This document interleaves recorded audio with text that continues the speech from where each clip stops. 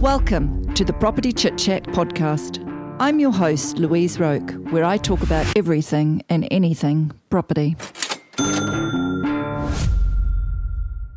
Today I'm talking about multi-offers because this is something that comes up a lot with buyers.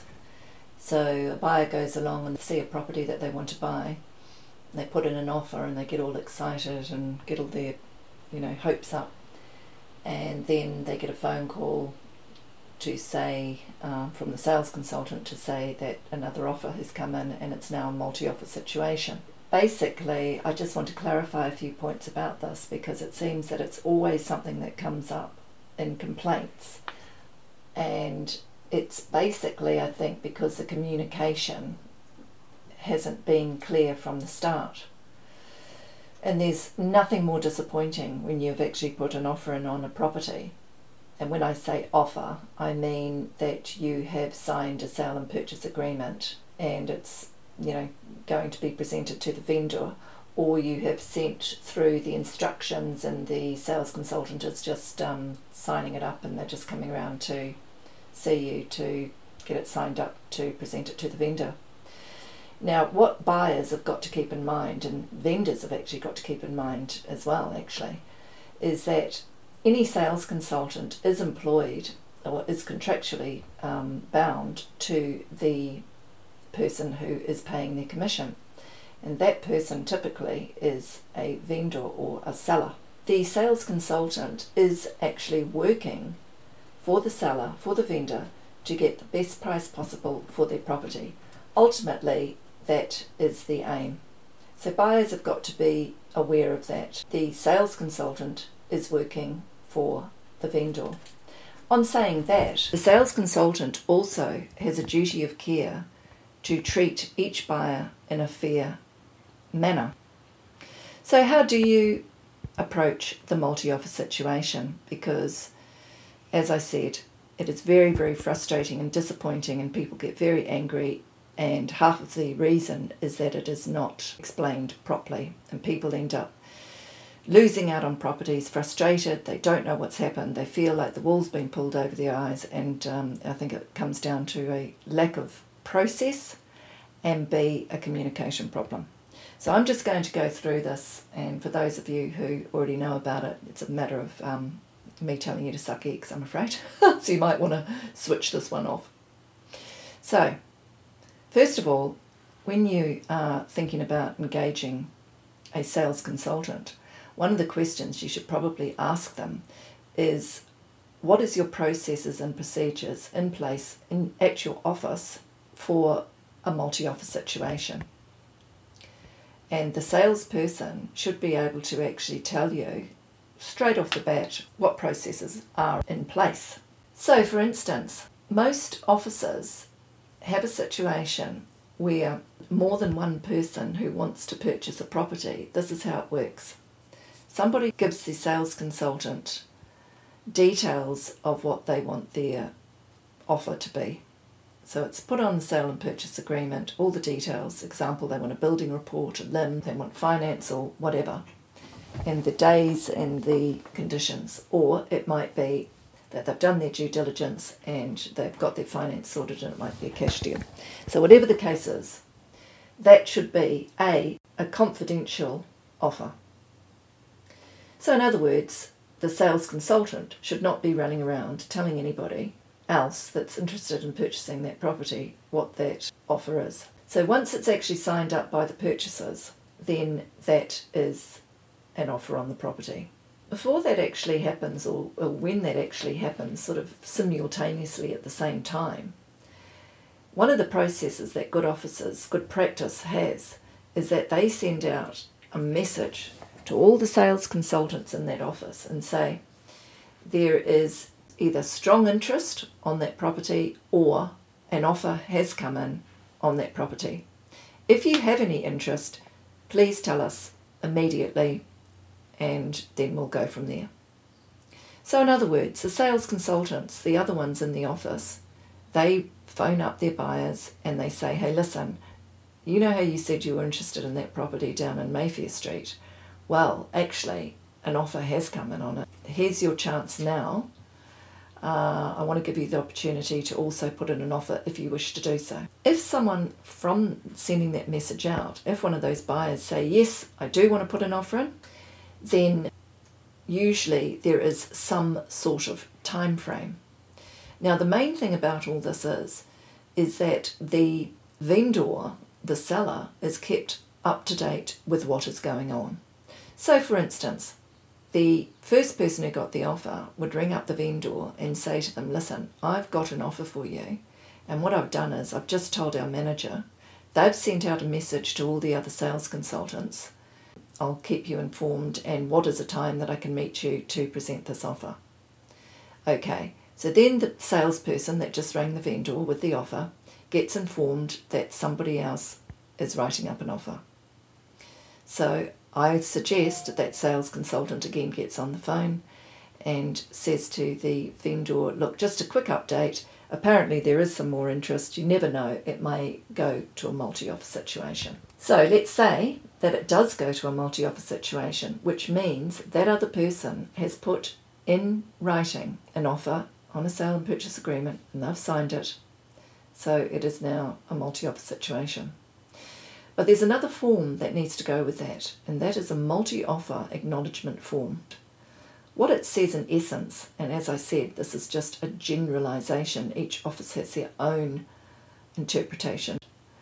It says that you, the purchaser, acknowledge that this is now a multi-offer situation, and you are advised to put your best foot forward because you may not get another chance to negotiate with the vendor. So that first person who put the original offer in, once that second offer comes in and is a signed agreement, that first person is informed that there's someone else who has put an offer in and it is now a multi-offer situation. They are also given this buyer acknowledgement form to a multi-offer. Now, the sales consultant should then say to that person, if you wish to change your original offer, now is the time to do so.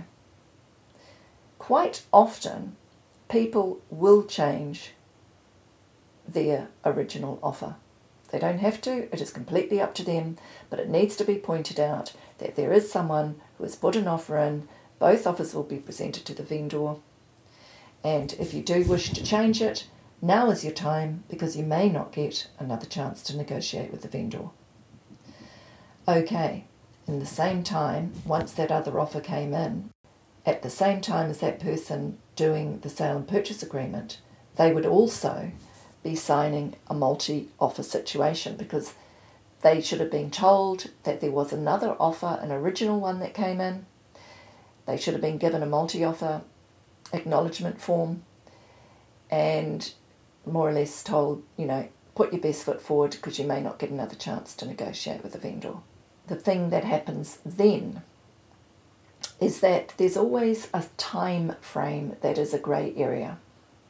Obviously, we have to give people some time to put in an offer in writing if they are the second person on a multi-offer situation. How long is that time, a lot of people ask?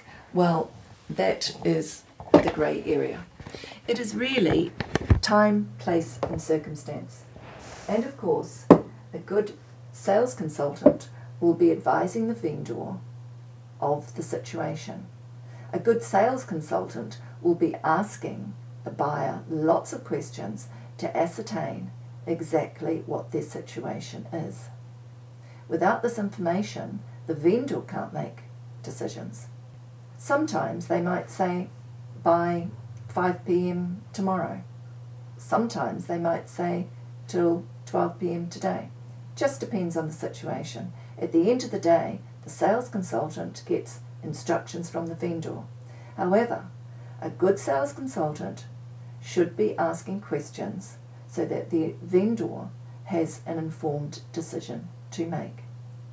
Best practice is, if it's two different agents or sales consultants with two different buyers from the same office, then the manager should be presenting the multi-offers separately and going through them clause by clause or bit by bit with the vendor so they have a great understanding about what is actually on the table. Not everything comes down to the price. Sometimes the vendor may wish to be moving on a certain date to get to somewhere else. So the settlement date may be very important for the vendor. Or a cash unconditional offer, slightly lower, is obviously worth its weight in gold. There's no time for worrying about if the limb is satisfactory or the building report's satisfactory, or if indeed the people are going to get their finance. There's all these different scenarios that the manager would go through with the vendor. And unless we have the information about the buyers and their situation, the vendor can't make decisions. Sometimes the vendor will say, no, both of these offers are not satisfactory. Sometimes the vendor will say, go back to the drawing board, I'm not even going to countersign. Sometimes the vendor will say, oh, this one looks great, I'm happy with that, I'll take it. Or sometimes the vendor may say, now I do favour this one, it's not quite there and there's a few changes I want to make, but could you go back and can we negotiate further with this offer here? So it doesn't matter how many multi-offer situations we're talking about. It could be 2 or more. But in essence, that is the situation. If you're thinking about putting an offer in on a property, there is always a risk that it could turn into a multi-offer situation. And as I said at the beginning, sales consultants are working for their vendors. So my advice to you is to get your ducks in the row, so when you actually see a property that you're really, really keen on, you can go in there and you could have done some due diligence already by already reading the limb and getting your lawyer to approve it, by already getting your finance done so your offer is going to look more attractive, by asking for statistics around the area so you know roughly what the price is, to go to as many open homes as possible and then find out what that property sold for, so you can get a good idea of what you're prepared to pay and to be organised. That will put you in a much stronger position. So whether you're buying or selling, ask the agent how they handle multi-offer situations, because I think that is the main thing, is the communication and the transparency on both sides, whether you're buying or selling a property, need to be very clear so everyone is on the same page, because sometimes not everybody's going to be able to win a property. It's as simple as that. You know, if there's a good property that comes up in a suburb that people are really keen on, might be in a particular price bracket, whether it be for first home buyers or whether it be for large families, whatever the case may be, you need to be ready and do your homework. It does take time and effort to actually sell and buy a property, so the more information that you can come up with, the better. The other thing I want to touch on is that if a sales consultant says to you, oh, there's another offer on the property, or there has been an offer on the property, you need to actually ask them and clarify with them, and I would suggest to do that in writing. Everything you do should be in writing. Okay, you have a conversation and then you send an email afterwards to sum up what you've talked about, so everybody is actually A, accountable for what's being said, and B, that the communication has been clarified. There's nothing more frustrating when you think you've asked somebody a question and you think they've answered that question, and then later on they say something and you think, well, that's not what I thought you said. Follow up everything in an email. That's my advice to anybody, whether it be a buyer, a seller, or a real estate sales consultant.